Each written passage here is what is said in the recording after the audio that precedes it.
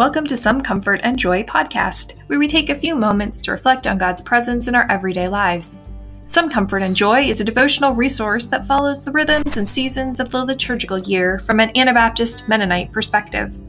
I'm Cheryl Lee, and you're listening to episode 12, Comfort for Fall, Peril and Promise.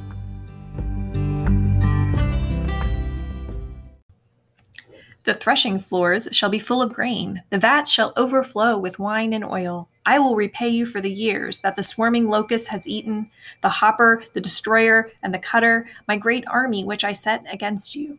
You shall eat in plenty and be satisfied, and praise the name of the Lord your God, who has dealt wondrously with you. Joel 2:24-26. This week, our friends to the north are celebrating Canadian Thanksgiving.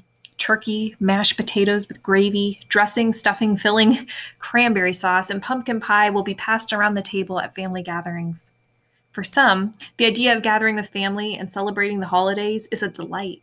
It evokes a warm heart and big smile in anticipation of the time together.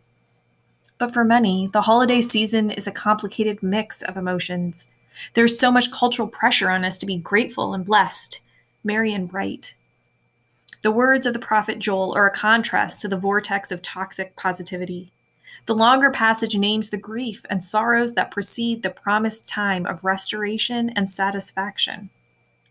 As you consider what the coming weeks hold for you, name your lament and pain honestly before God, and find ways to hold on to the hope and promise of joy and provision.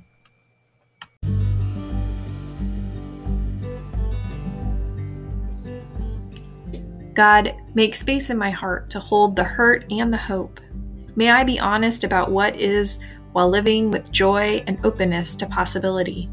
Amen. We hope that this brings you some comfort and joy. You can spread the joy by liking, commenting, and sharing about this podcast. You can also find Some Comfort and Joy on Instagram, Facebook, or at www.somecomfortandjoy.com.